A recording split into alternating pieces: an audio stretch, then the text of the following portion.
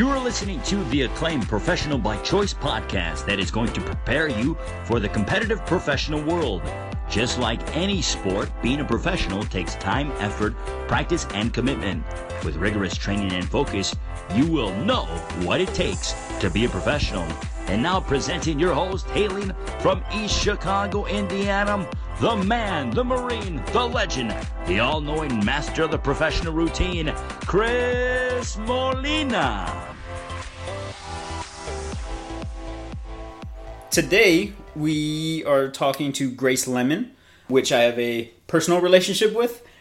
And so today, Grace, I would like to start off with you introducing a little bit about yourself to the listeners and kind of just going into depth on your background, what jobs you've had since college, maybe what you majored in, and where you are now and what the future has for you. Awesome. Yeah, my name is Grace Lemen. My condensed life story was born and raised in southern Indiana. And then I went to Purdue University, where I got a degree in public relations and strategic communication. Upon graduating, I went to the National Park Service and Grand Teton National Park. And after 3 seasons of that, I will be transitioning into professional guiding. What did you do at the Park Service? So at the Park Service, I was what was called an interpretive park ranger. So there's a lot of different departments within the Park Service. A lot of people think park ranger is just one thing only. Mm-hmm. So I didn't have a gun or arresting authority or anything like that. Mm-hmm. I was part of the department that was the face and voice of the park. So if you've ever been to a national park and you went to a visitor center, you talked to an interpretive park ranger. Mm-hmm. If you ever went to a ranger-led program, like around a campfire or something like that, that was an interpretive park ranger. Mm-hmm. And the terminology is somewhat confusing because they think I'm translating languages. But interpretive park ranger is I'm interpreting the environment and the space to make it relevant to you. But it was a broad range of what I would do. Mm-hmm. I mean, I could be asked questions from how late is the kayak rental place at Jenny Lake opened, mm-hmm. to how many pounds of food does a bear eat, a day, to I have my 80-year-old grandma and a 2-year-old child and we want amazing views. What hike should we do? Sure. The breadth of knowledge that I had to know as a park ranger, it was a lot, and it was wide ranging. Yeah. So I think I interrupted you when you were talking about what you're doing after park services. So you can go into that, and then I do have some more questions about the park service. Awesome. Yeah. So I'm transitioning into backcountry guiding.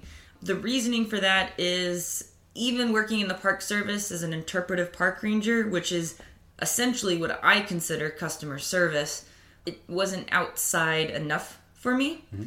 I still wanted to work with people, but not on the scale that I had been. Mm-hmm. Our visitor center saw 3,500 to 4,000 people a day, and during a 3-hour desk shift, it was very likely that I would talk the entire time. Mm-hmm. The line would be consistent enough that I was talking the entire time, and I did not mind that, but I do have interest in being outside a little more, and I want to push myself in ways that were kind of different. Mm-hmm.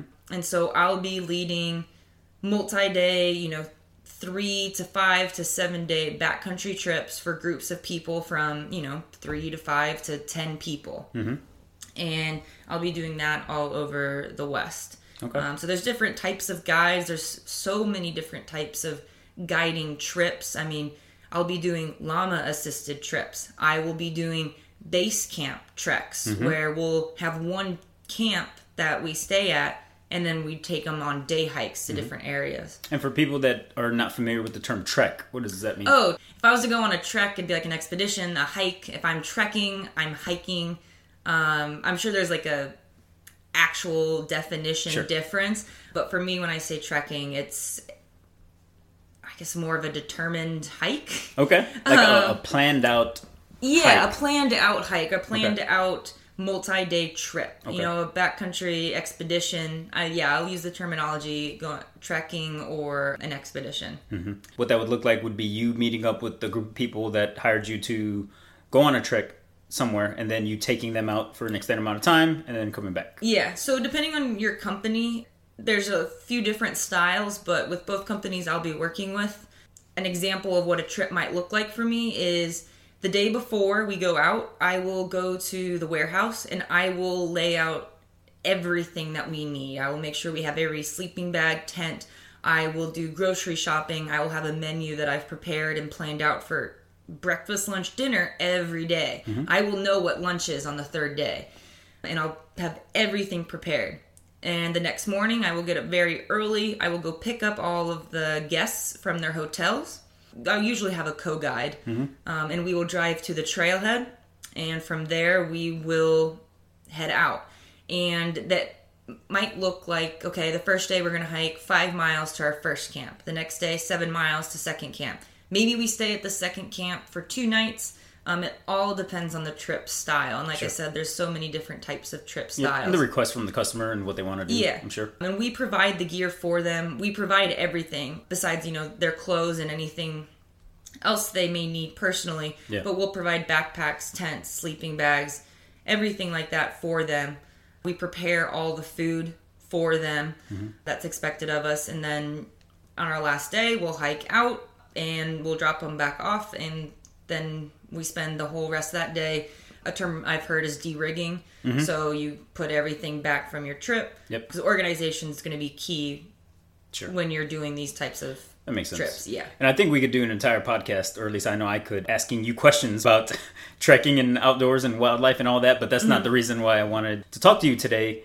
The reason why I want to talk to you today, and the listeners won't know this about you, is that, one, I don't think there are any degrees or majors that prepare you specifically for being outdoors. Mm-hmm. You majored in communications, right? And this is something that you found that you absolutely love. It could easily be said that now that you're on the journey of being a leader that leads people outdoors, that you're doing exactly what you love. And I think I also know this based on the conversation we had right before this podcast. But that's something that's rare, finding your dream job, especially when it's something that is different from your major, which is very common because nobody knows what they want to be when they're in college. Very few people do. And so many people lead careers that are not aligned with what their major is specifically. And granted, in your career now, you are and you have dealt with customers, which is a form of communication, and you have to be good at it to be good at your job. But right now, for this part of the interview, I want to focus on how did you find your dream job? How did you get to that path of finding that you wanted to work in National Park Services? Because I'm going to guess that that wasn't something that you left high school and went, I'm going to go to Purdue to do communications, and then I'm going to be a park ranger. Yeah. That's not a normal path. Yeah, it definitely didn't go down that way. But I do want to point out, I have found there are a lot of schools and majors that are geared towards outdoor recreation. Well, that's cool. So there are a lot, I had, bottomless wallet. I would go back and get all these different outdoor degrees. So there is the option, but as I reflect back, I still love my degree, and it's still very valid. Okay. And the reason why I ended up in communication, it took a year and a half of playing around, was I felt like communication could take me a lot of different ways. So I knew at that point, I knew that I didn't know. I was very sure that I had no clue what I wanted to do. Sure. But I wanted a degree that would allow me to do a lot. And so that's where communication came in. And the category of communication that I specialized in is two-way communication. I think a lot of people think communication is a one-way street. It's communication is the words I say and then they're out there, which is not the case. I focused on communication that was saying something. Okay, how was that perceived? Okay, I hear your side. I'm now going to change my communication. Sure. And we'll keep doing that back and forth to meet each other's needs. And so I started doing communication. It's a huge umbrella term. Communication, marketing, public relations, social media, all in this big realm of communicating with people. Yep. And I started thinking about where this could take me, what jobs I could have with this degree. And dishearteningly so, I found out that there were a lot of jobs I could do that I wouldn't be comfortable doing. Every time I talk to people about my degree and why I decided to do what I did, my degree, harshly put, is to make people think and feel certain ways without them knowing it. And a lot of companies, I think, take advantage of that fact. Sure. Yep. I think it's important to note that good PR, good communication skills is how a lot of very bad people have gotten into power. Sure. If you're really, really good at this, Yep. you can get people into power that shouldn't be there. Yeah. And the book that I just wrote, one of the chapters is communication for a reason, because I don't think you can be an effective leader if you don't know how to communicate properly. Yeah. And yeah, that's exactly. Yeah. So it's a Spider-Man thing, with great power comes great responsibility. So I wanted to be able to use my degree for something I stood behind. I couldn't go just work at a firm for a company that sold a product that I didn't stand behind. And I was stubborn on that fact. It had to be something I believed in. And I think it's important that it was something I believed in, because I wouldn't have done a good job. Sure. Half of my success has come from my passion and genuine enthusiasm for what I'm speaking of. I wasn't acting. It was easy to do my job because I genuinely believed in it. So starting, I think it was junior, senior year, I was thinking, okay, where am I going to use these skills? Regardless of what your business is, regardless of what industry it is, 99% of the time, you will have to communicate. You will have to interact with someone. I don't know a single company that doesn't talk to someone else. Yeah, whether it's online or person to person. You will have to talk to people. Yep. And a lot of companies will need someone to talk to their clients, guests, visitors, customers, whatever you want to call them. They need that person. So I decided I was going to be that person for something I stood behind. So then it started, okay, well, what do I like? What do I really enjoy? And I was able to circle around to the outdoors, nature. I was lucky enough to have a mom and dad who took me camping and hiking and taught me the appreciation and beauty of what just sitting around a fire with no other sounds, that in itself is an experience. Sure. So, okay, the outdoors, that's where I want to do. How can I be a voice in the outdoors? And so I started looking at the National Park Service, and I won't lie, I was so naive, even between the relationship of the National Park Service and the government. I did not immediately think that this was a government job. Like I said, I was naive about it. I didn't realize that I would be looking in the government sector. So I started looking at the different ways that people got into the Park Service, and the government world is 100% different than corporate world in terms of getting a job. And I had just spent 3 years practicing corporate grace. So I looked at different pathways, and there are a lot of different pathways to get into the Park Service. If you're interested in it, you should look up the Student Conservation Association, SCA. A lot of my coworkers got their start in the Park Service through the SCA. But you didn't. I did not. Okay. There's internships. It is difficult to get your foot in the door. So I also happened to be at a university that had a really great career resource. And so I was signed up on their job posting website. And, it's senior year, getting closer and closer to graduation. Mom and dad keep asking me what I'm going to do. And so I'm on the Purdue webpage, along with like 6 other job searching web pages. And I happened to see a posting for interpretive park ranger. Okay, so Park Service. I don't know what interpretive means. And then I go through to the description, and it was need to work at a visitor center to communicate with visitors and help them plan their trips. Need to write and present, different programs about different wildlife topics. It was basically saying, be the customer service of the outdoors. Yep. And so I applied to that. And I want to make a distinction that a lot of people don't know. My first 2 years with the Park Service, I was not an employee of the government. I worked for the National Park Service, but my paycheck and everything came from Grand Teton Association. So some parks, they have nonprofits. So Grand Teton Association, who manages all the different like gift stores and the visitor centers, they have enough in their budget each year to hire on employees in a couple different departments. To fill the gaps that the government employees don't fill? Yeah, because the government can't ask for that money. So Grand Teton Association helps with a multitude of different projects, a lot of different projects. But one of the things they can provide is additional workers. So I was technically a park naturalist, a Grand Teton associate. I asked my boss if I could call myself a ranger, and she goes, "Grace, you're a ranger. That's what we consider you."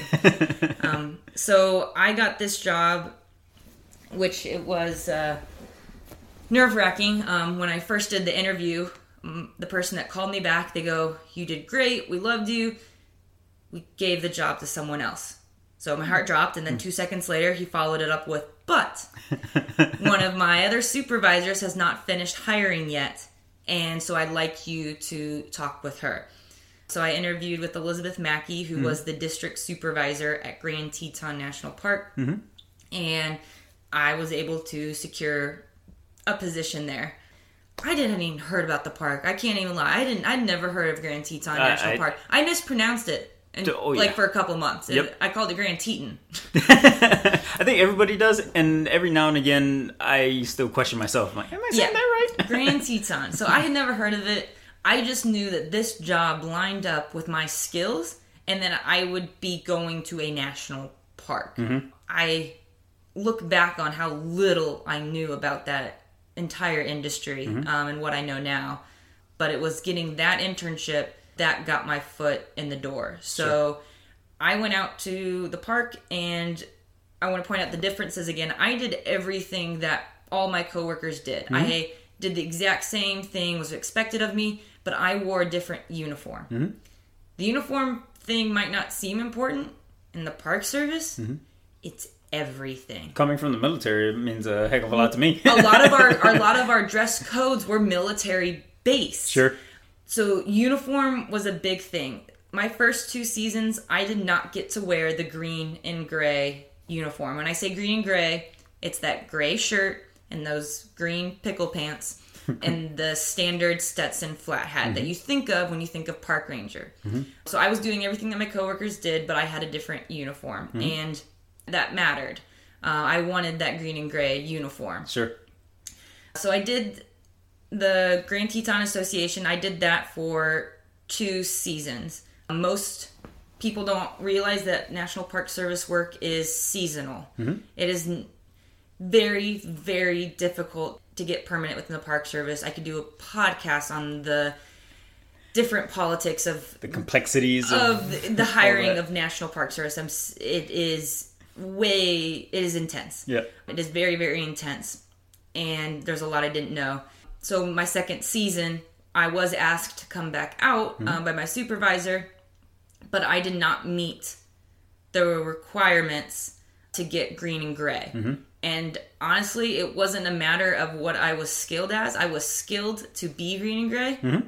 I messed up something online with the hiring, and I didn't answer questions correctly enough, so I didn't get pushed through.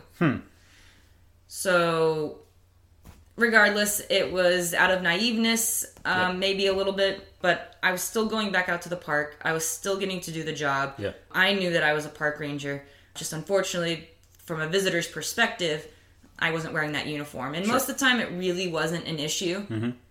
Because a lot of people don't know. That's why you specified it. Because a lot of people don't understand But there were still times when someone would come up and they'd go, "We'd like to talk to a park ranger." They wanted someone in the uniform, even though I just as qualified. So a lot of times it mattered. And the other reason why I say the uniform mattered so much, one, interpretive park rangers are, as I said, the face and voice of the park. So we're representing it. We're the first thing that a family sees, besides the giant mountains and stuff like that. We're the first thing that they see. And every employee meeting we had, the superintendent, the deputy superintendent, any of my superiors talked about wearing that uniform with pride. Wear that with pride. Make sure it looks nice. I don't care if you are on the janitorial staff or your science and resource management. You wear your uniform with pride. Yep. So for the first 2 summers, it was actually hard to hear that sometimes of how much that uniform mattered, and I wasn't able to wear it. Sure. The uniform was everything. My 3rd season, I was asked once again to come back out, and I got to stay for my longest period of time, and I was able to make green and gray, and that is like a huge thing. I mean, tons of my coworkers congratulated me. It is a big thing to get green and gray. I got to wear the Stetson Smokey the Bear flat hat. How happy were you? I was overjoyed. I mean, I had to keep reminding myself, like, Grace, this is the National Park Service. Yeah. Everyone knows what this is. This was called America's Greatest Idea, and I was about to be an employee of America's Greatest Idea. And it's such a unique job. That's not a job that a lot of people have that you can just go on LinkedIn and like, oh, let's go find a bunch of people that do this. It's never a category when they say career for what I'm looking for. Park ranger's never on there. It's like there's accountant, marketing, no park ranger category.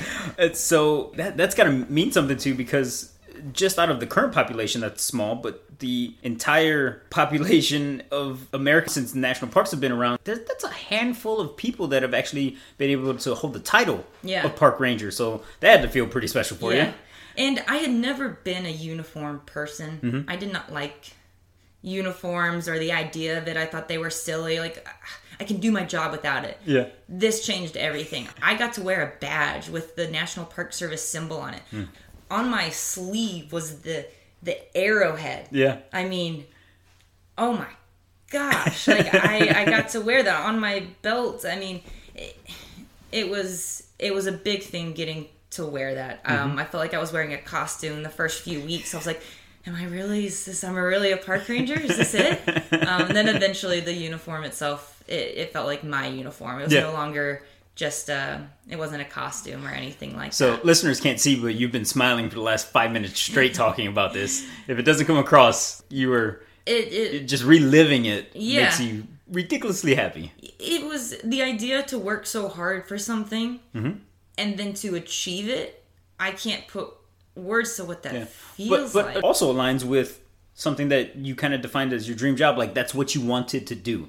And I dislike the phrase dream job because it's thrown around so much. And there's so many people that say, you need to find your passion and all this. And I think you can be perfectly happy without finding your passion. But it sounds like you found that. And that's something that I did want to specify to try to break down for listeners, especially any young listeners that we have in college that are trying to find their own path and try to find their own passion or whatever job it is that they want to do.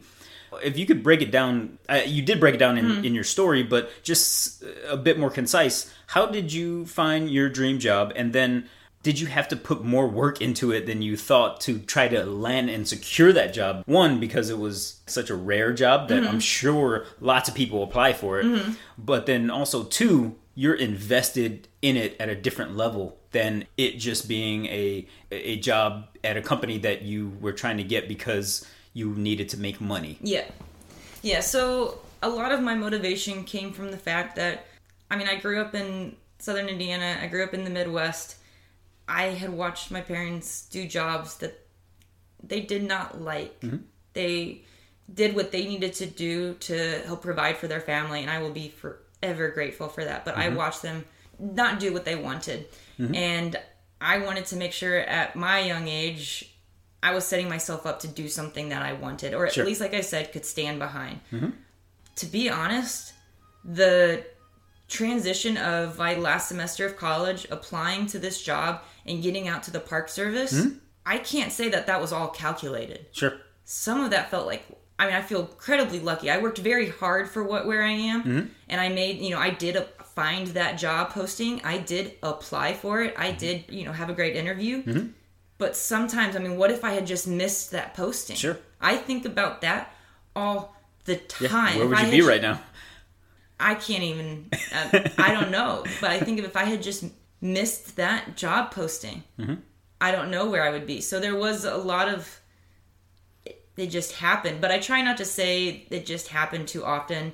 Like I said, I did put the work in. I did search and a little bit of right place, right time. But then, yeah, so that's one thing that I think one of the questions I was asking, the amount of time that you had to put into applying and applying and applying, because there are many levels of applying for a job and then getting interviewed after you can even land the interview, and then all that. That must have been a lot of work that I'm sure the current you is super happy that the college you decided to put all that time in instead of watching another episode on Netflix or going to the bars or whatever. Exactly. So, I say, what if I had not seen that job posting, but I did see the job posting, and I was ready for it. I had been, with AK Psi, I was interview ready.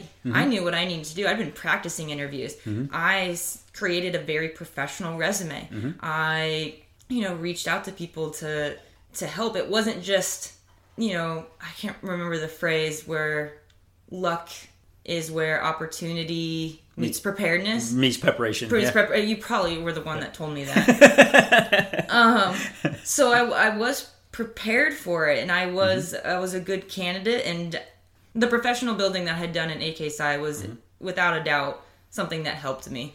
I approached this job just as I would any other job. If it had been a marketing firm, in Chicago, if it had been anywhere else, I approached it the same way. And I think why I've been able to do what I have, it's a combination of one, okay, I have a degree in this area. I have experience in this area. I also think I have some innate traits to allow me to succeed in the communication or customer service field. Sure. So I think a combination of all that and just a little bit of right place, right time is what got me there. Yep. In college, I was prepping for anything and everything. Sure. Yeah, because you didn't know where exactly where you're going to end up. Like I said, I would have approached any job interview at that point with the same professionalism that I did with the Park Service. It just happened to be I was applying for a job that I was very much interested in. But even at that point, I didn't really know what I was getting into. I didn't know exactly what an interpretive park ranger was. I didn't know how the National Park Service worked. There was a lot that was unknown. And I think you're hitting on something that is in line with the advice that I give to a lot of college students, because I work with a lot of college students. And oftentimes I will get the question of either, can you give me some advice on what major I should major in? Or can you give me some advice on what job or industry I should go into? And first off, that is also always a difficult thing to answer to somebody, because even people that have been in their careers years and years and years don't really know what they want to be when they grow up. Yeah. There are still people that make changes in their careers when they're in their 30s or 40s, and they're still trying to find out what they want to do. But the advice that I give that I think is accurate is you do know what type of person you want to be. Yeah. You do know that. You might not know the fine details of what that person does or has done or will do, but you kind of know where you should end up. And for me, that was evident because I was on the business side of things, and I had experience in the Marine Corps doing supply chain. And so I knew that even though I didn't know if I needed or wanted a management degree or an accounting degree or economics degree or whatever, with whatever combination of specifications or minors, I knew that business school was where I needed to be and wanted to be. And so it kind of sounds like what you were saying, that finding what you wanted to do was step one. And then whenever you came across that listing, since you knew what you kind of wanted to do, you knew that was in line with the type of job that you wanted, even though you didn't know like what that even entailed, or if it was going to be the career that you always wanted to do. Yeah, it was a loose goal. I mean, I didn't know the fine details. And I think that's okay not to know the fine details, but I knew the overarching goal and that this would be a step towards that. So I didn't know exactly where I'd end up, but it'd be somewhere where I wanted to be. And you wanted to be outside, and that lets you focus on being outside. Yeah. And you wanted to communicate. Yeah. And I think, there's the period of finding the job, applying for it, and then getting out there. It all seems like a blur. But I think a lot of really honing in on what I wanted to do was that first summer. That's when I learned about the whole hiring process, about the whole industry. I was thrown into a workplace surrounded by people who wanted to make the outdoors their goal. And I keep thinking about that phrase. Luck is, when preparation meets opportunity. I kept that in the back of my head. I still do. So the first thing I did out that summer, I networked. Mm-hmm. I reached out to the public affairs officer for that park. Hey, can I come shadow you? Mm-hmm. I was on the social media team. Mm-hmm. I was, at that point, still figuring out what I wanted to do. Mm-hmm.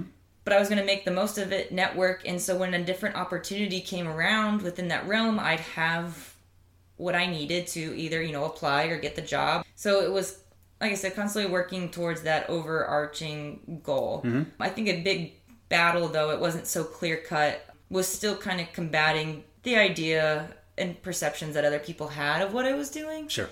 I mean, a lot of people, technically it was an internship. Yeah. No, I think I heard my boss refer to it as an internship once. Mm-hmm. But the seasonal lifestyle. Yeah. Midwesterners don't do seasonal lifestyles. Mm-hmm. That is, I don't know a lot of seasonal workers within, the Midwest. But out west, mm-hmm. seasonal is everything. I was talking to people who, 6 months ago, they were down in New Mexico as a park ranger. And then 6 months before that, they were up in Alaska as a park ranger. Sure. And 6 months before that, they were, at this park. Mm-hmm. So I was meeting people who were living that lifestyle. And, they joke that park rangers are paid in sunrises and sunsets. And I always told my visitors, sunrises and sunsets don't pay off college loans. So there's a lot of different things going through my head. It was not... I didn't have the pure luxury, I think, that some people do of go find your dream. Mm-hmm. If you don't find it at first, that's okay. Like, I had to very much think about money in mm-hmm. my decision making. Sure. I just didn't want that to be the only factor. Mm-hmm. I very much had to consider, will this provide health insurance down the road? Will this be enough to pay off my college loans? Will I be able to survive off this? Do I want to move around? Choosing to go back year after year and learning more each time. I'm glad that I did, because each time I learned more about what I wanted to do. But it wasn't just, here, Grace, you have free reign to go find your passion. Yeah. It was a very conscious effort. Mm-hmm. And I did. A lot of the times, even to this day, I still sometimes get feelings of guilt. Could I be doing something different to pay off my loans quicker, mm-hmm. to provide for my parents right now? Mm-hmm. And I'm doing a long-term investment right now. Sure. I'm going to be happier down the line. I'm not as worried about it as I used to be, but, a lot of my friends right now are houses and cars and, oh, you have a 401k? How nice. Like, oh, you've lived in the same area for longer than 6 months. Mm-hmm. Or you have roots somewhere. Yeah, like you have an address? Oh, that's cool. But I've been really trying not to compare my timeline to other mm-hmm. people. But I did want to point out that it wasn't easy peasy to just go choose this. Yeah. There were safer options. There mm-hmm. were other jobs that probably paid more. Mm-hmm. And that's also some of the advice that I try to give to people as well, that there's no one-size-fits-all answer to what job or industry I should go into. Mm-hmm. There are lots of statistics out there that will show your starting salary, and if you start at a certain starting salary right out of college, then further down the line, how much more money you will have than if you started at a lower starting mm-hmm. salary. And for people who either place a ton of importance on security, then that's the way they should probably go. Or if there are people that need to support a family, that's probably the way that they should go. Oh, yeah. That's not the route for everybody, though, for happiness. Because mm-hmm. a lot of times I always think that at the end of your life, if you have X amount or X plus 200,000 mm-hmm. amount in your bank account, does that really weigh the amount of happiness that you're going to have mm-hmm. over your life? And for some people, it might. Yeah. It truly might. It depends on your background and how you were raised and so many different other factors. But I do like that part of your story and placing importance on it, because it kind of shows the differences that people have when it comes to what's important to them. Yeah. I want to acknowledge that, I had privilege to be able to do what I'm doing. Mm-hmm. I'm not saying I came from a super wealthy background, mm-hmm.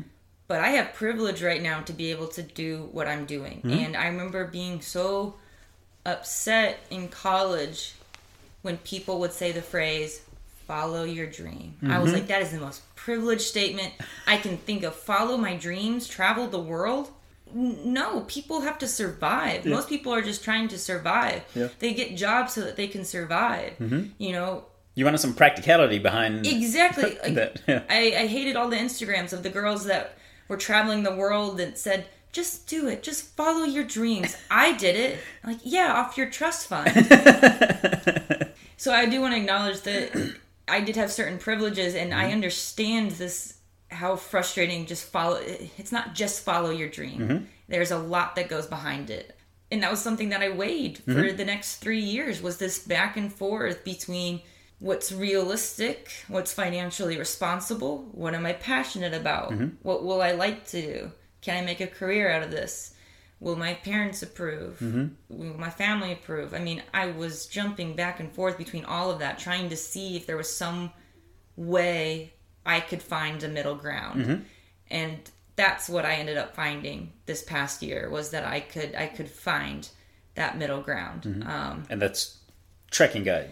Yeah, the outdoor industry. The outdoor industry in general. Yeah, in general. Like, okay, maybe, I mean, I still think sometimes I could go make a ton of money. I could do that in the outdoor industry. Yeah, it's a big industry. Yeah, I could like to work my way up in the guiding industry. I don't always have to be a guide. I could be the person that manages all the guides. Sure. I could be the person that manages all the trip styles. I could be the person that's in charge of marketing for this outdoor brand.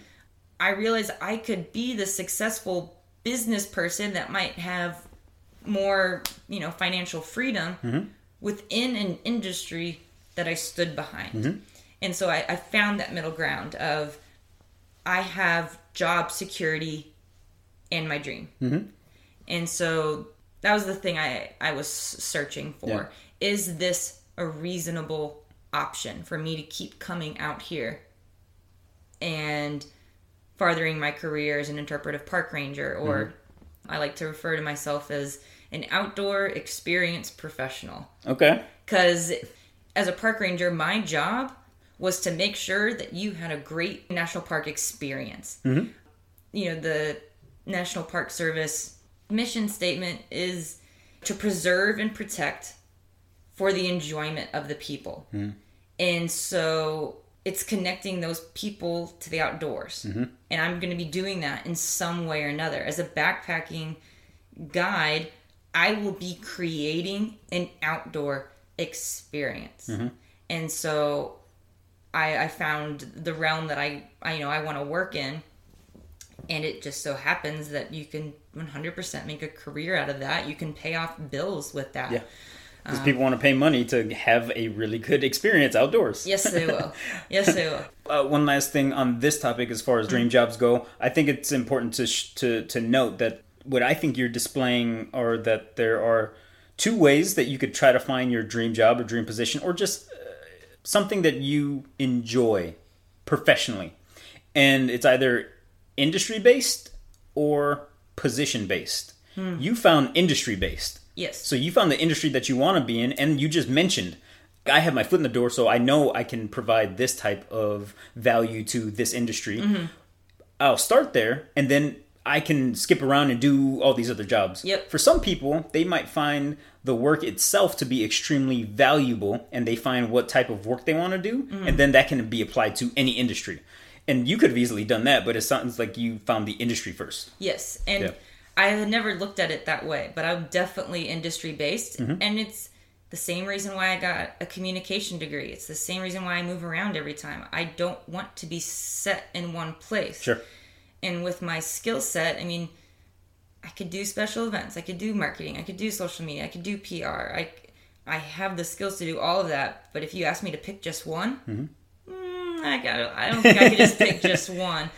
So yeah, definitely I went industry-based, and there were many, many times that was very difficult. Sure. When I did job searches, I was jealous of people that were dentists, because what jobs were they looking for? They wanted to be a dentist. I was like, how nice that you know what exact job you're looking for. When I did job searches, it was like, what categories are you interested in? I'd click like 10 different things. That are not related at all. Yeah, just 10 different categories of jobs I could do. So sometimes it made the job search so broad that it was overwhelming. Sure. But I mean, unless you're the type of person that just really, really knows what you want to do, I think narrowing down that job search is only going to come with time. Sure, yep. I didn't know what I wanted to do, and the way I was going to find out was by trying different things. Sure. And in doing so, I was able to cut out the other stuff and narrow it down. I mean, that's why I think internships they're just like job sampling. Yeah, exactly. You know? Yep. And when I found what I wanted to do, I had everything that I needed to succeed at that. And what I mean by that is, you're talking about these dream jobs. I had the resume writing skills. I had the interview skills. I had the people talking skills. I had the networking skills. These were all things that I got in college because I knew that no matter what I did, they would be important. I mean, I'm a park ranger who was part of a business organization. Joining that business organization is what has helped set me apart in a lot of different situations. Sure. It's not because I knew that I wanted to be in business. It wasn't anything to do with that. It was, this is something that's going to help me regardless. So having in your backpack, have everything that you need, that when the opportunity there, that, oh, this feels right. Oh, that is what I want to do. You can jump on it. Yep. You're prepared for that. Yep. So you don't know exactly where you need to end up. Yep. That's a good term, backpack. I usually use a toolbox, but for your profession, backpack makes sense. It's a backpack. It's not a suitcase, it's a backpack. And it's very important to have what you need in your backpack, not because a situation's going to happen, but if it happens. There's things in my backpack that, and I go on backcountry trips, I don't touch. But it's there just in case that situation arises. Yep. And again, I said the last one was the last thing about dream jobs, but I think it's also important to note that whether you're in college or you're a young professional or you're a seasoned professional, if you find a job or a position or an industry that you want to go into, then you're going to have to get some more things to put in your backpack to make you a perfect candidate for that thing that you want. And I think it's vital for people to understand that a lot of times the people around you in your group are not going to understand why you're doing those things to better yourself. Yeah. The same way that when we were in college, being in a business organization, professional business fraternity, a lot of people didn't want to do that. And they would look at you weird if they weren't a part of a student organization because they knew that they didn't want to do it because they wanted to go have fun doing something else. Why would you spend Tuesday night an hour and a half in a room with a bunch of other people doing things that are very transactional and ritualistic? That seems not fun for most people, but it's a means to an end. We did it because it helped us. Yeah, there wasn't an immediate return on that. It wasn't like, oh, I went to that meeting last night. Wednesday was amazing. It was more like, I went to that meeting, I took on that job as special event coordinator, and now I can say, I can plan an event and corral 100 people, 100 college students, I might add. Yeah, that was one more thing that I could put in my backpack that would eventually help me down the line. And everything I do now, every skill I learned, I ask, will this eventually help me towards my ultimate goal? Yes. In 2 weeks, I take my wilderness first responder, 2-week course with Knowles. The job I want, this will help me get there. Sure. So, yeah, everything I do now is this something that is this a skill that will benefit me within my industry? And now it's easier to choose those skills because I know more defined what I want to do. But in college, it was, will this help me down the line professionally? I could realistically say, okay, I need to know how to talk to people. Yep. I need to know how to interview. I need to know how to write a professional email. It wasn't like I knew exactly what job I'd be using those skills for. I just knew I needed them. And I think people scoff at things like writing an email. Everybody thinks, oh, I know how to write an email. Yeah.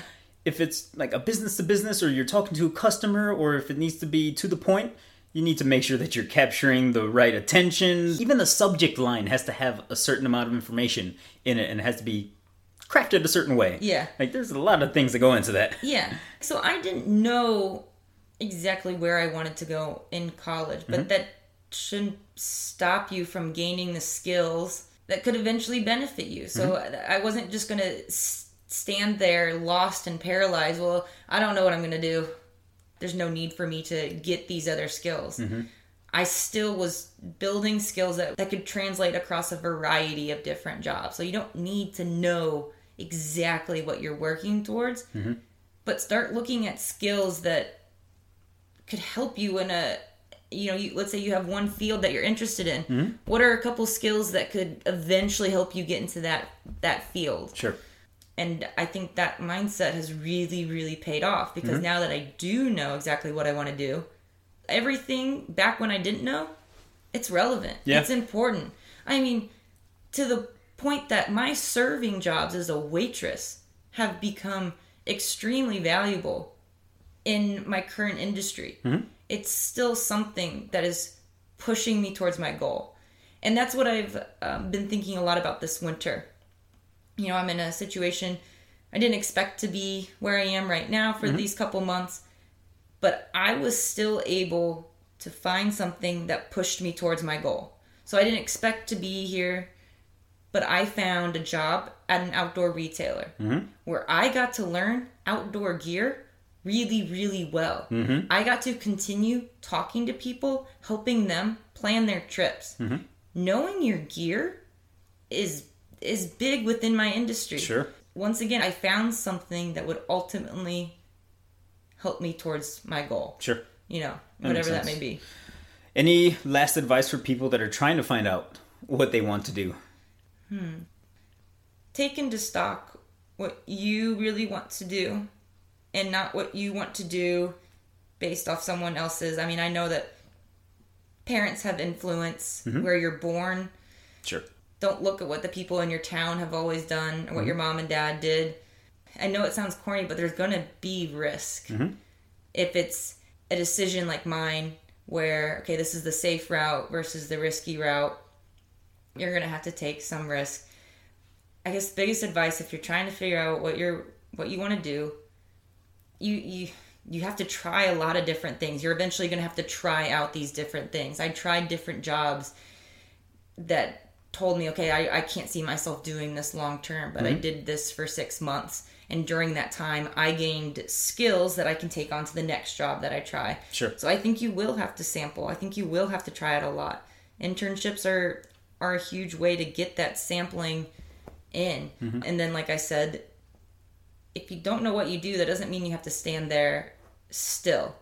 You can move forward. I used to joke, I don't know where I'm going, but I'm moving forward. But you're going. Yeah. I don't know where this path, this trail ends up, but I'm moving forward on the trail. And I even said, even if I tripped and fell on the trail, I'm still falling forward. Like, I'm still moving forward.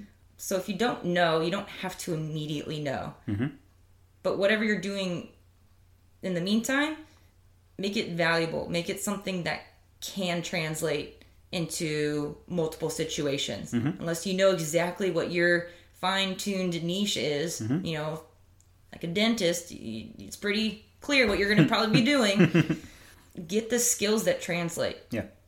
Find the stuff that will work in a multitude of different markets. Because everything I did up into finding, yes, I want to work in the outdoor, I want to be in the outdoor industry.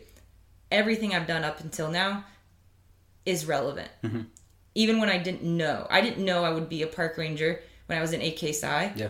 But the amount of stuff that I did in AK Psi that became relevant when I was a park ranger, more than what you would think. I didn't learn about bison as a park, as an AK Psi, but you missed the bison chapter meeting that we had. The bison one. So I think that's really good advice, and I think people will appreciate it, especially if they're in that place where they don't know exactly what they want to do. I did want to touch on one last thing of something that you mentioned multiple times, and it was being customer focused and then also weaving in communication to that. You spoke about that a bunch.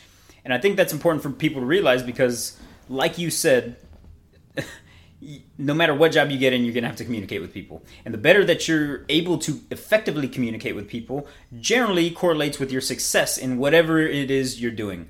And there's a major about it because not everybody can do it perfectly. Yeah. And once you get into any industry, you'll figure that out really quick because some people can communicate, some people can't. Unfortunately, it's not like eating. There's no college course on eating. Yeah. Because everybody knows how to eat. Yeah. It's really easy. Yeah. But there's so many complexities when it comes to communication and also customers. And before I let you take it away on maybe a couple things that you can explain to the listeners about communication and customers that might help them, I would like to clarify on the thought of customers. And hopefully people will understand that even if you're not in sales, you have a customer. You could be an accountant that is doing accounting for your company. Whoever you give those numbers to, that is your customer. Yeah. Whoever uses the product that you are putting out is your customer. So hopefully whenever people hear communicating with customer and customer service, they don't just think somebody giving you money in return for a product or service. That's not the only customer. There's a wide range of them. So do you have any words of advice for the listeners as far as being a better communicator? Yeah, I definitely think we undervalue the power of good communication. I mean, when it comes into play with networking, knowing how to talk to people. I mean, think about all the jobs that you've seen and someone was like, well, I just happen to know so-and-so. I just happen to have met so-and-so. So communication can lead to these awesome situations. Something that I'm always working on as a communicator, and it seems counterintuitive to it, but listening is a huge part of communication. Absolutely. I keep describing communication is a two-way street. If I'm alone and I'm just talking, it's not communicating, you know? That's not communicating. But I do want to also get advice from you for the one-way communication that is emails or messages that you're just sending it out one time and then you're eventually going to get something back. Because I think that is a little bit different than getting instant feedback like we're doing right now. Yeah, so when it comes to emails, and I have evolved my email game over the years, when I write an email, I always put myself in the shoes of the person who is reading it. Sure. That is so important. It does not matter, this sounds so nice when I write it out like this. That's not as important as the person who's reading it. A big hurdle I got over, but it's made a big difference, is within professional emails, leave the touchy-feely stuff out of it. You know, if it's a short email that's to the point, no fluff, that's fine. It's a professional email, so remove the fluff. Think about how many emails you get a day. Seriously, think about how many emails you get a day. How many do you read? When you read them, do you skim it? Do you just read the first line? Do you just kind of browse over it? You have got to think about the person you are sending it to. Sure. That is of above all importance. And so I have a method when I write my emails, is I get straight to the point. And to be honest, it was probably something you taught me or that I learned in AKSI or something. But when I write an email, if I hadn't spoke with that person before, I say who I am, this is why I'm emailing you. Or if it's my boss, I would say, hey, I'm emailing you today to ask you about X. I immediately say, this is what it's about. Remove all fluff. Especially at the beginning. I think depending on the reason for the email, maybe you can add a little bit of flavor to the email, but there can be a human aspect. But if you started off that way and you don't have a specific reason why the email is in somebody's inbox, then they're probably not going to read it if they don't know what the purpose of the email is. And maybe, sometimes maybe I take too much of a robotic approach to it, but I try to be as absolutely clear and straightforward and easy to read. I love bullet points in my email. I'll say, I'm emailing you about this, this, and this. My questions are A, B, C. Sure. There's always going to be general niceties that you have to add to make it sound nice and stuff like that. But I think a huge thing with emails that I see a lot of the times is you have got to remove the fluff. Maybe that's not the best approach, but I think about all the emails you read. Yeah. No, Is this going to be important to the person sending it? No, I think that is really good advice because time is very valuable. And if you can save somebody some time, especially if it's a customer, then that's huge. Yep. And so kind of dovetailing off that, is there any overlap in how to be a better or more effective communicator regardless of it being two-way communication, just talking face-to-face, or email when you're dealing with customers? The thing I see that's the same is I'm constantly thinking about the other person. I'm constantly thinking about how they're perceiving what I'm saying. I'm thinking about what they are either expecting, what they're looking for, who they are. I'm always thinking about the other person as the utmost importance when communicating. So you're employing empathy. You're putting yourself in their shoes. Empathy, that's the right word. And then, I think there's a prep that goes into that because you have to do that. You have to put your mindset or your mind in that place before interaction. And then I'm assuming, especially face to face, there's a constant. They're providing feedback, and then you're working off that. Is that pretty accurate? Yeah, I mean, for an example, and this is why putting myself in the person's shoes is so important. So I had tons of visitors that would come in, and they just would ask, "What do I do?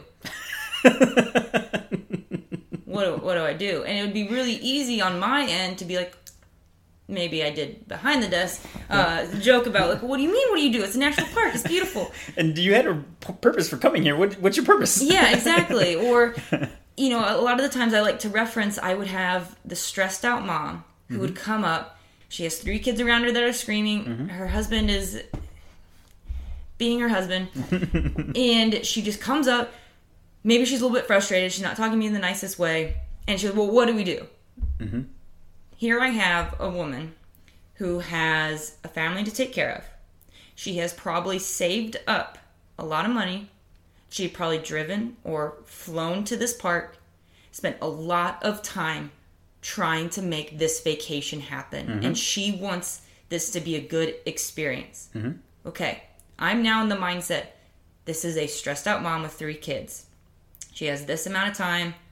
I'm going to communicate to her as that person. I don't talk to every single person the same way. And this isn't me trying to make judgments on people. It's just reading the person. It's not me assuming who they are. It's just reading the person in that situation. Yeah, it's not applying a stereotype to somebody. You're just trying to get into their shoes so that you can speak to them more effectively. Yeah, I'm not going to go tell them about the 10-mile hike. I'm going to talk to them about the family-friendly opportunities. I'm not just going to tell them that they can go kayaking. I'm going to tell her, if you go up to this location, you can get a kayak for this price. Here's the directions. This is how you get there. You know, I provided the information because a lot of times when you're talking with someone, they're not going to write out say what they want or what they need. No one ever is that clear. Like, we don't live in that world. Your job could have been a robot if that was the case. They could just type in exactly what they want. Exactly. I'm there to answer the questions that they didn't ask but want answers for. And so, you know, if I have 2 younger kids, I'm not going to say, yeah, go stay at the cabins that cost, you know, $200 a night. I'm going to help them find the Forest Service road where they can go, you know, dispersed camp for free. I'm communicating to them. And I think I'd also like to point out that you mentioned you don't treat every single customer the exact same. One of the things that I smile and chuckle at is, I'm sure everybody's been in this situation, whether it's with a phone company or a cable company or a very large organization that you have to call customer service. And then they say, how can I help you? And you describe what you want, why you're calling. And then they all have the bottled line. So here is your problem, and I'm very happy to help you today. And it sounds so robotic, and no matter who you call, they all answer you in the exact same way. Which is, I guess, good for quality control, and they want to make sure that they have a certain standard for customer service.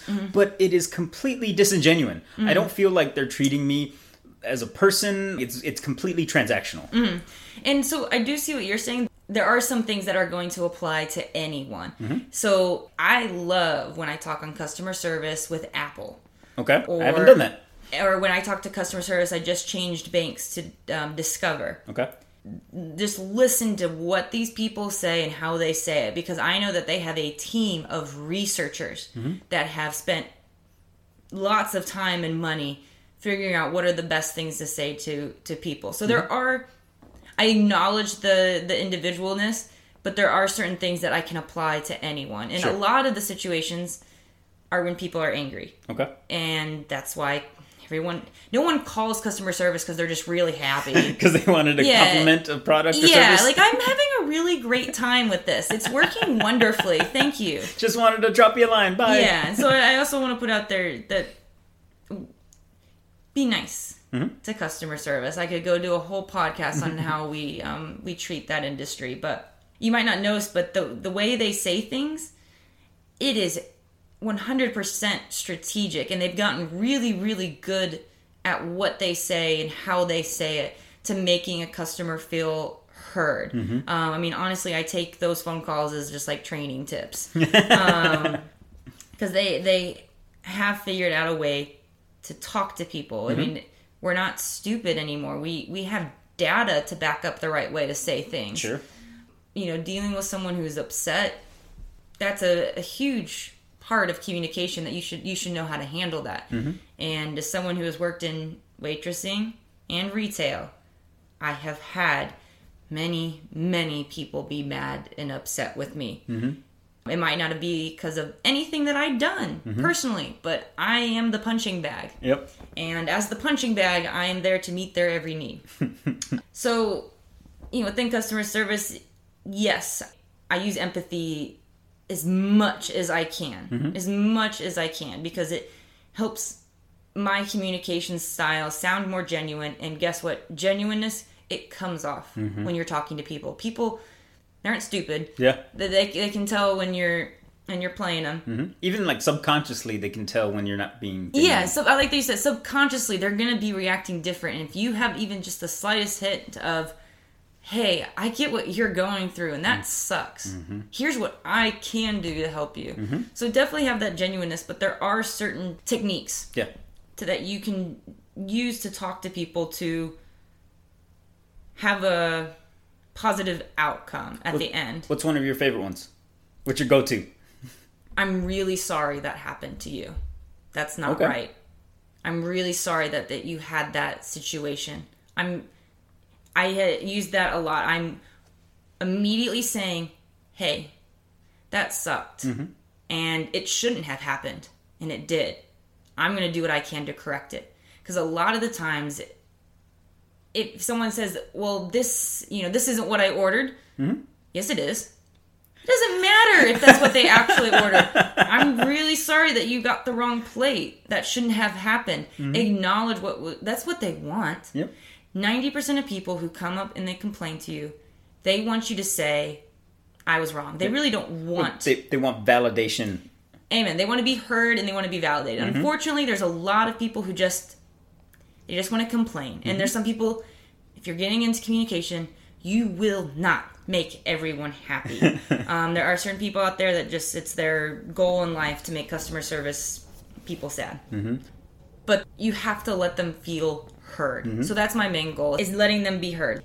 I'm not telling them that that's not true or how they feel is wrong. I'm saying that stinks. I mean, think about it when you're in a relationship and you go to your partner to say, oh, I had this awful day at work and it just didn't work out well with my coworker. Do you want your partner to go, well, did you try emailing this? Why did you say it that way? Or it sucks to be you. Yeah, I think you should try this. I think a lot of people look to their partner to be like, I'm sorry that you had a rough day. That stinks. So making someone feel heard is extremely important. And then the other technique that I've used a lot is I make the person feel like they're part of my plan. Okay. So, okay, I'm really sorry that happened to you. Here's what I'm able to do. Is it okay if I blank? Or I have no problem telling people that I don't know what to do. It's just how I say it. Okay. So the amount of times that I have said, you know what? I don't know the answer to that, and I don't want to tell you the wrong thing, but I'd like to go talk to someone who does know a little bit more about that. Is it okay if I go out to reach to them? Mm-hmm. I've never had someone be like, no, I want you to tell me that your best guess is. I use that all the time. And that is totally different than, I don't know. Hold on.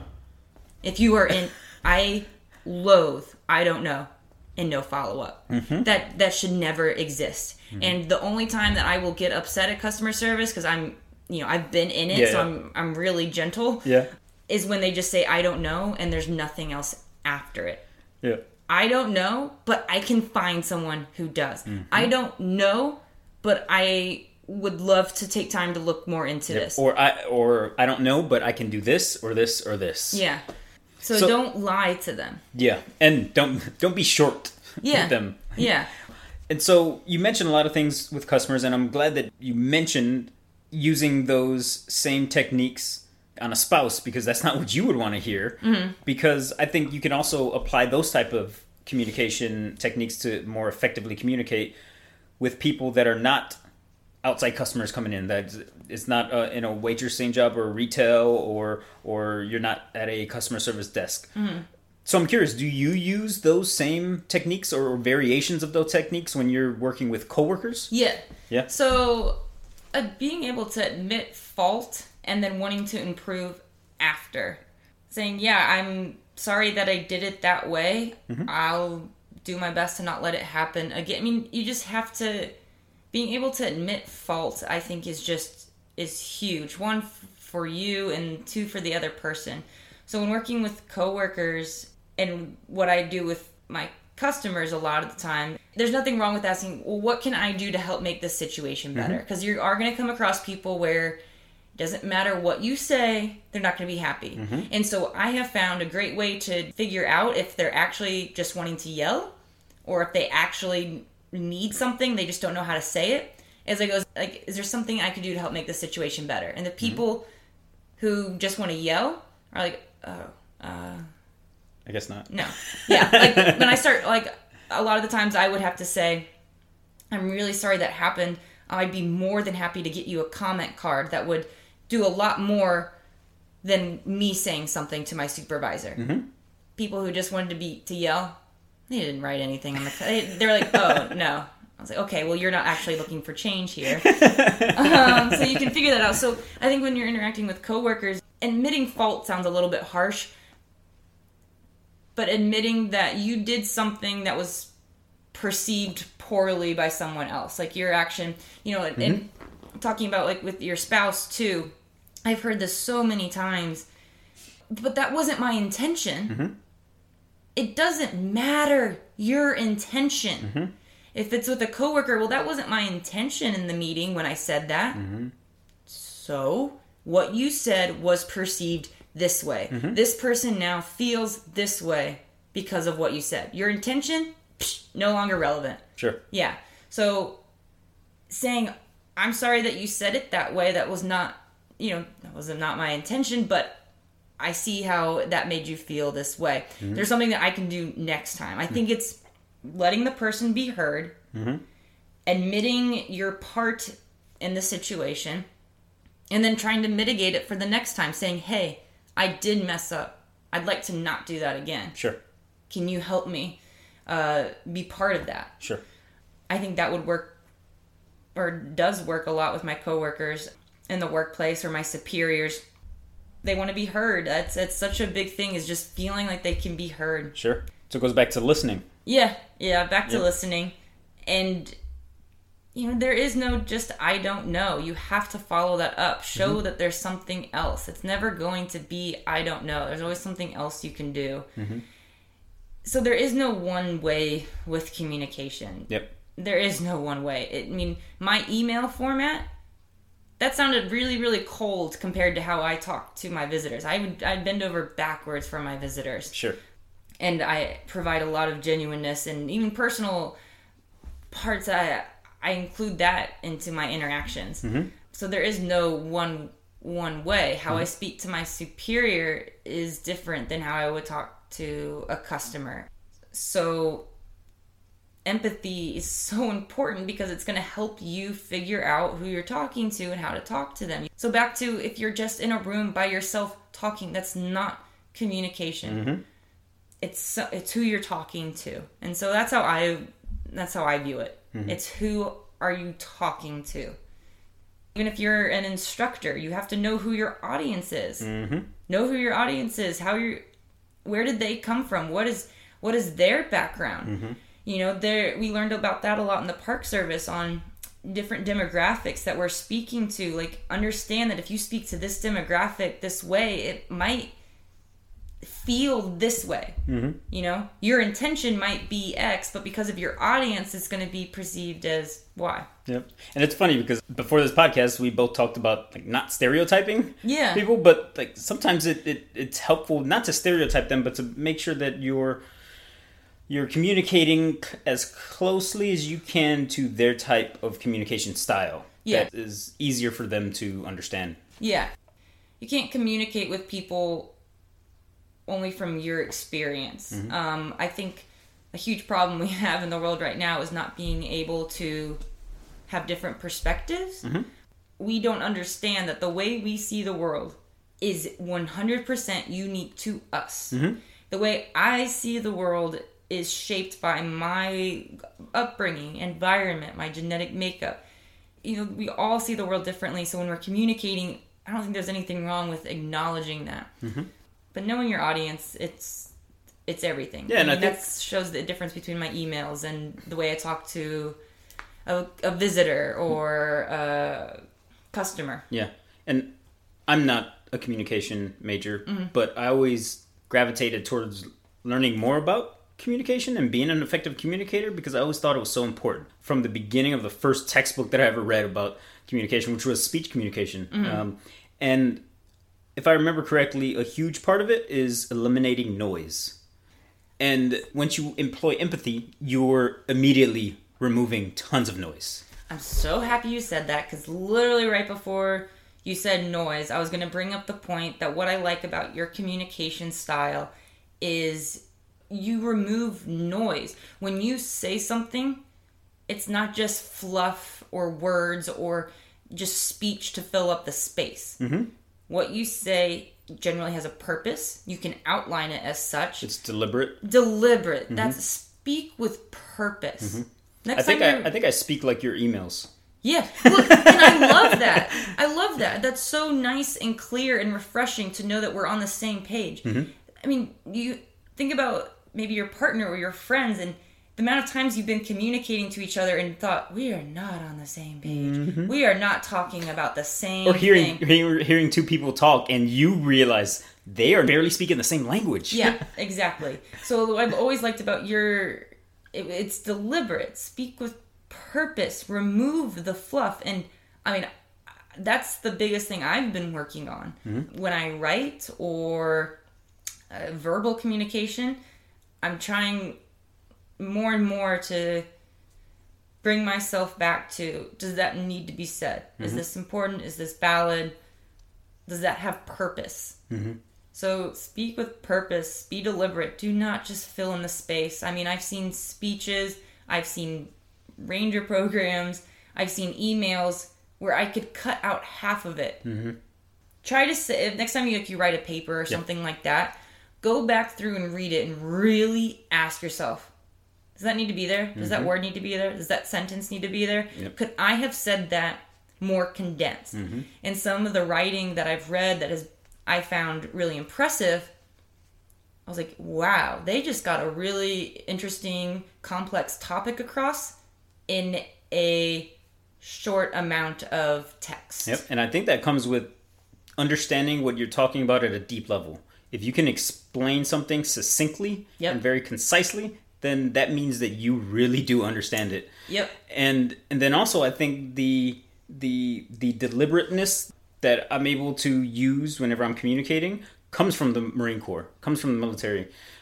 There's a wild misconception about leading in the military that it's easier because the members, the soldiers, Marines, airmen, sailors, and Coast Guardsmen are all expertly trained and supremely disciplined.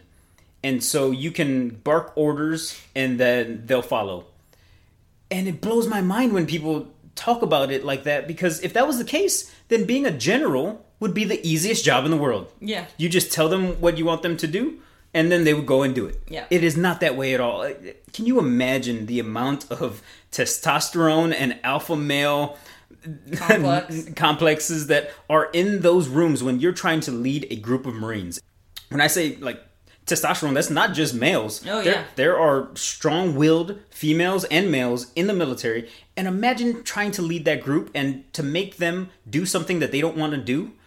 You have to command their attention from beginning to end when you're trying to communicate an idea or a plan to them. In order to do that, you have to make sure that you eliminate all the fluff.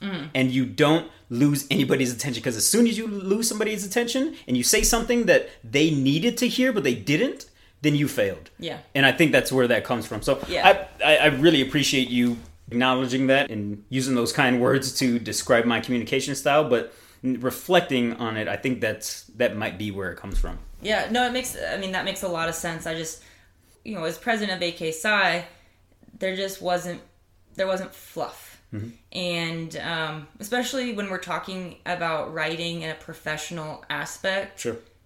Remove the fluff. Seriously, you have got to, once you start thinking about the other person, thinking about who your audience is, you can really think about, okay, what do I need to say? What does this person need to know? What is important? Mm-hmm. What needs to be said? Sure. Otherwise, it's just words that take up space. I mean, I remember one of the biggest things I learned in my advanced speech class was pauses. Pauses are part of speech. Silence is part of speech. Watch other speakers. When I was writing my programs for the Park Service, the amount of TED Talks that I watched? There's definitely resources out there to say things with purpose. And I think some of your greatest writers and presenters, they can get to that point of what they're trying to say. It doesn't have to be an hour-long speech. Yep, very shortly. And that's the thing I love about TED Talks. They're not 90-minute, 80-minute talks about one thing. They can describe it very quickly, very shortly. Yeah. So, I always like to end my podcast with a bunch of short questions for the person I'm interviewing. So, coffee or tea? Coffee, most definitely. And to be honest, the drinking of it is only like the last 10%. For me, I like the idea of making it, the smell, the way the cream swirls, and just the aspect of then having the mug in my hands. And something about having a cup of coffee, it's like, okay, something's beginning, something's starting. Sure. I'm very interested. I'm going from a Keurig machine. I use reusable. Yep. I don't use a little plastic cup. But I'm about to go from a Keurig to waking up, getting my tent, getting water, boiling the water, pouring, I'm about to change my coffee routine in the morning, so I've been thinking about that a lot. Have you done the cowboy coffee way? Where you just have the grounds? Yep, and you just tap it and let it all settle to the ground. Yeah, I don't think my guests will like that. This is still luxury backcountry camping, so they don't have to have their grounds in it. But that's funny. Coffee for sure, and I want cream in mine. Night or day? That's a hard one. Daytime? Mm-hmm. Daytime, except for the time frame between 1 p.m. and 4:30 or 5 p.m. Okay. That chunk of the afternoon for some reason makes me anxious. The morning time. Yes. Yeah. I want to be a morning person. I am trying very hard to be a morning person. That was my next question. Morning person or night owl? Morning person. There are so many articles out there about the most successful people. They're up at 4 or 5 a.m. Mm-hmm. And I think more important than that, they have a morning routine. Yeah. You don't have to be up at butt crack of dawn all the time. It helps. Yeah. But as long as you have a really solid morning routine, that helps a ton. When I wake up really early, the fact that I'm waking up with the day, I just love that time of day. Because the stress of all the day has not started. Everyone else hasn't started their day. It's just the world waking up, and I feel like I just have everything. All the opportunities are right there. Yeah. At the morning, everything is a great possibility. Star Wars or Star Trek? Lord of the Rings. Harry Potter or Lord of the Rings? Lord of the Rings. What was the first one? Star Wars or Star Trek? I'm torn. My dad loves both, so I grew up watching both. Yep. I know more about Star Wars, though. And I'm going to stick with the original 6. I'm not going to count the new ones that came out. I think there's something, Lord of the Rings or Hobbit? Oh, I consider them the same. They're all the same world. Gotcha. I'm trying, you understand how many times when I'm hiking that I imagine that I am in Middle-earth. I'm just like Frodo right now. Just no ring. Not including Grand Teton, favorite national park that you've been to? Or favorite park that you've been to? Because there are some that are state parks that are not national parks, right? Yeah. And so to answer this, it doesn't have to be a national park. Mm-hmm. When I was a park ranger, I didn't speak about protecting national parks. Mm-hmm. I spoke about protecting public land. Okay. And to be honest, I really haven't been to that many national parks. Okay. So I think if I'm going to answer that, I'm going to talk about the first park I ever experienced, and that was Clifty Falls State Park in southern Indiana, down on the Ohio River. Okay. It is not a very big park, but I know those trails from when I was a kid, and my dad took us hiking. Mm-hmm. I know those trails from high school when I was in cross country, and we go on trail runs. And there has not been one visit home where I have not gone to Clifty. I visited home about a month ago, and of the 3 days I was home, I think I hiked in Clifty every one of those days. Okay. So it is for me, it's there's an emotional connection. Sure. I remember very distinctly being a little kid and going to the nature center. So like their visitor center. Yep. Super small. Mm-hmm. I mean, it wasn't fancy or anything. But when I was a kid, that was just... I mean, I can feel that memory. It just brings up those same emotions of being at that visitor center, looking through the, two-way mirror to watch the birds, and the rangers there that got to talk and teach me about the animals. Mm-hmm. Clifty Falls State Park was the first park I ever got to be a part of. That's awesome. So, top of your list for parks that you want to visit? Basically any park in New Zealand. Okay. Oh, God, there's so many, and it's hard because I'm trying to put my focus not on the top 10 national parks. Like, yeah, I want to see Yosemite. Yeah, I want to see Grand Canyon. Mm-hmm. But there's so many other beautiful places, and I'm going to go back to public land. Mm-hmm. It's public lands. I have Forest Service ranges that are my ultimate favorite. The petrified forest always sounded cool to me. Yes, it is very interesting, this whole area of trees that have just become rock. Yeah. I guess, where do I really want to see? Alaska. That's what be it. Alaska. If I was to pick a national park, any of the parks in Alaska. I mean, like Katmai, the Kenai Fjords, Alaska. Because it's basically one big park anyways. So you were a swimmer in high school. How fast do you think you could do your best? I don't know, what is it? Was it called, like 50 meters or? Yeah, well, I wasn't much of I didn't do the sprinting too much. If I was to do my 100, if I was to go out and do my 100-meter backstroke right now, my record being a minute 0.61. Yeah, I'm no doubt. I think I could definitely still do I could do a minute 05. Okay. Because I've been keeping myself in shape because my next job literally requires me to be healthy and physically active. And I've always considered myself, I mean, I'm as comfortable in water as I am on land. Yeah. So I think I could still... I mean, I still hold the record at my high school, so no one else is being that yet. Nobody saw, but she just flipped her hair when she said that. Well, next time that we talk, I'm going to be interested about hearing about the trekking and talk about more communication, and then hearing what your time was the next time you swam. Because now you have to go do it. Now I have to go out. I can get in the pool. I was just talking to my aunt yesterday. We were doing some cleaning, and... a lot of people don't like the smell of chlorine or bleach. When I smell bleach, it takes me back to being an 8-year-old girl waking up at 6 a.m. and my mom driving us to swim meets and me jumping in the pools and swimming around. So I'd have no problem getting back in the water. That's awesome. So if there is anybody that wants to maybe connect with you to learn more about trekking or just to comment and say, hey, I really appreciated what you said about the park services or anything, how can they get in contact with you? Yeah, and any questions about getting to the Park Service, because there were no resources that I found when I was looking. If you're interested in getting the Park Service, the outdoor industry, if you're interested in just getting into the outdoors, I will acknowledge the outdoors can be a very intimidating industry, or I'm talking about even personal activity. Sure. So if it's just, hey, how do I start backpacking? Hey, how do I start camping? You can reach me at my email, which is glemen93@gmail.com. So GLEMEN93@gmail.com. Also LinkedIn, Grace Lemen, GRACELEMEN. Sounds like the fruit, but spelled a little bit differently. Please reach out to me. I love talking about this stuff, and I'll use any excuse to talk about the outdoors. Awesome. Thanks, Grace. Thank you. I don't know about you guys, but that episode made me realize that I need to get outdoors more. And I really want to visit the national parks that we have in America, because I feel like I've visited more places outside of America than I have inside of America. So that was a great reminder for me about things that I want to do. And it was great hearing Grace's story about finding her dream job and how to be a better communicator.